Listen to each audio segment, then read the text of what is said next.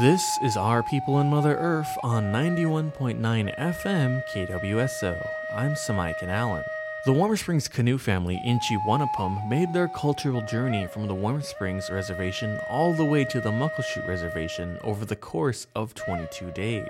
On the first destination of their travels, N'chi Wanapum was hosted by Celilo Village, where they were brought into practicing for protocol and getting back onto the waters with their canoe after a 4-year-long hiatus due to the pandemic. One of Celilo Village's elders, Karen Jim Whitford, talked to KWSO about Celilo Village's involvement with the Canoe Journeys in the past.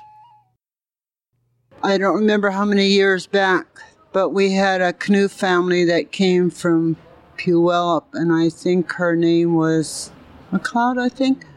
And Kenneth McLeod, they came here, and during that time when they first came here, my nephew, the late Bobby Begay, and Daisy Begay, their brother and sisters, they were telling us about the Canoe family. And at that time, there were elders here from the Rock Creek area and from here and along the river. And they had a discussion about the Canoe family, and they were given their little insight and history of their knowledge of the canoes. And so on my part, I talked about that my mother had a great-great-uncle that was buried in a canoe, and he come from the family of my grandfather, Willie Waters, who was born in Wanapum.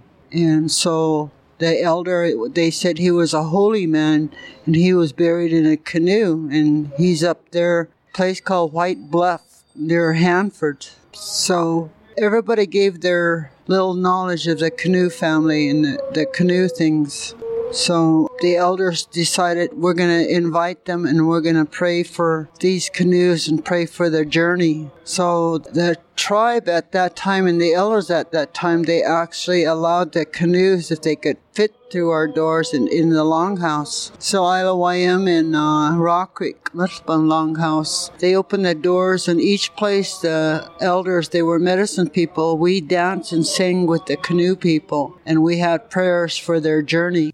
Things that benefited me since the time we met different canoe families, going through their protocol. One of the things I learned, especially me and my husband, our daughter, Wendy, was a teenager. My husband and I talked about how we were worried about her behavior. And so I met and talked with Jefferson Green, and I said, I have a daughter that's a big handful, and she was mischievous. It took her 3 journeys because the canoe journey is a teaching. And I said, I love what they do. They don't drink, they don't smoke, they don't do drugs, and everything's family oriented, and they're against domestic violence. And I said, this is how I want my family to be, and that's what the canoe family is. They do things together as a family, and in their journey, they learn to respect themselves, and they learn to love one another. Another Celilo Village elder, Gina Mianis, also speaks to KWSO about how this journey can aid one's health and emotional connections with their children and family while on the canoe journey. Yeah, so some people that I know are going to find themselves again and, just to better themselves, get away from their addiction, and it's neat, I'm proud of them doing this. Find what they're looking for to better themselves for their family, their children.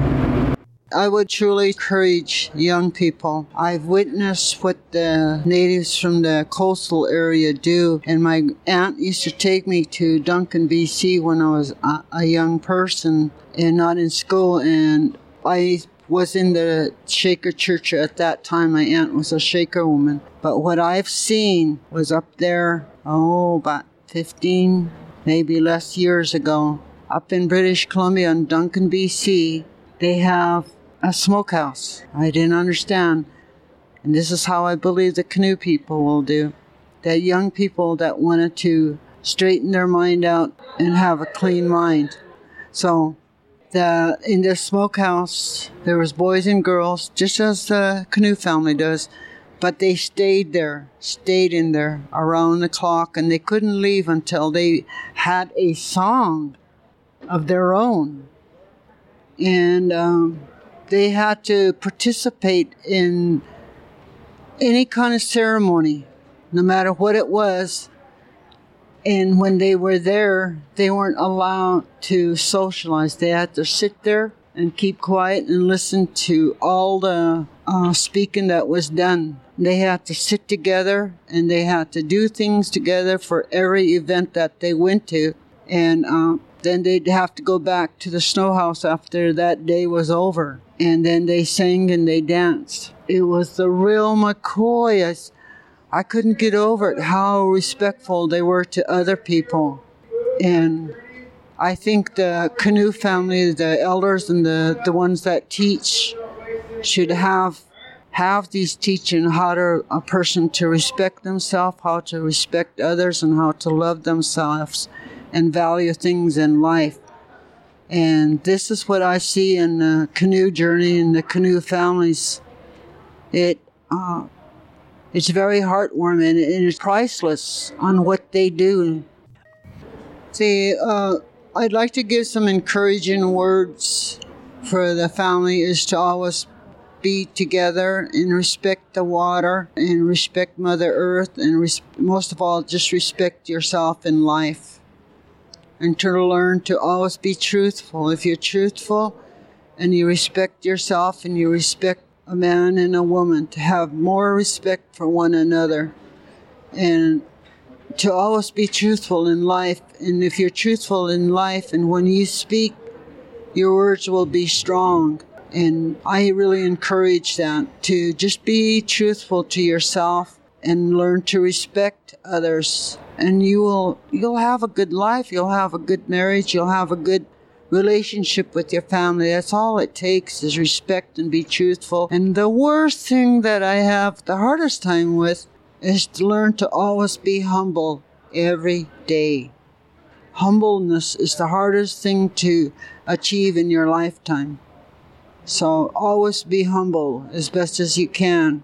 Ever since I've known the Canoe family from Puyallup, and I met some up at, I think it was La Push, I have never met such beautiful people, and their dances are so similar to ours. I can relate the dances, the Canoe family, to our medicine dance. And I love the respect that the Canoe family give to elders and to their children. In their ceremonies, you'll see young ones out there dancing, and you'll see the elders will get up, and they honor the elders. Everything is so respected for the elders. They serve them food, give them a place to lay down. And when they have ceremonies, the elders are recognized first. But also during their giveaways in the protocol, I've seen them give out hand drums, handmade items from each different canoe families. And I really wish that other tribes could go back. I said, that is true family.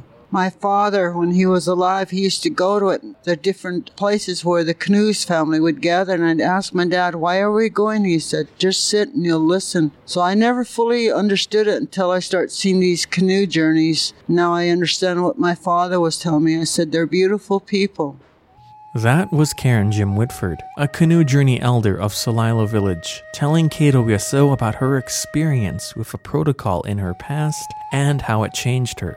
The experience of being in a gathering filled with over 100 different indigenous cultures who come together to share their ceremonies and songs is unlike any other. The Canoe Journeys and their protocols are a sign that indigenous culture is still thriving to this day, and that it will continue to do so for generations to come when the next Canoe Journey comes along next year and through the years that follow. I'm Samaikan Allen, reporting for the Our People and Mother Earth program on 91.9 FM KWSO.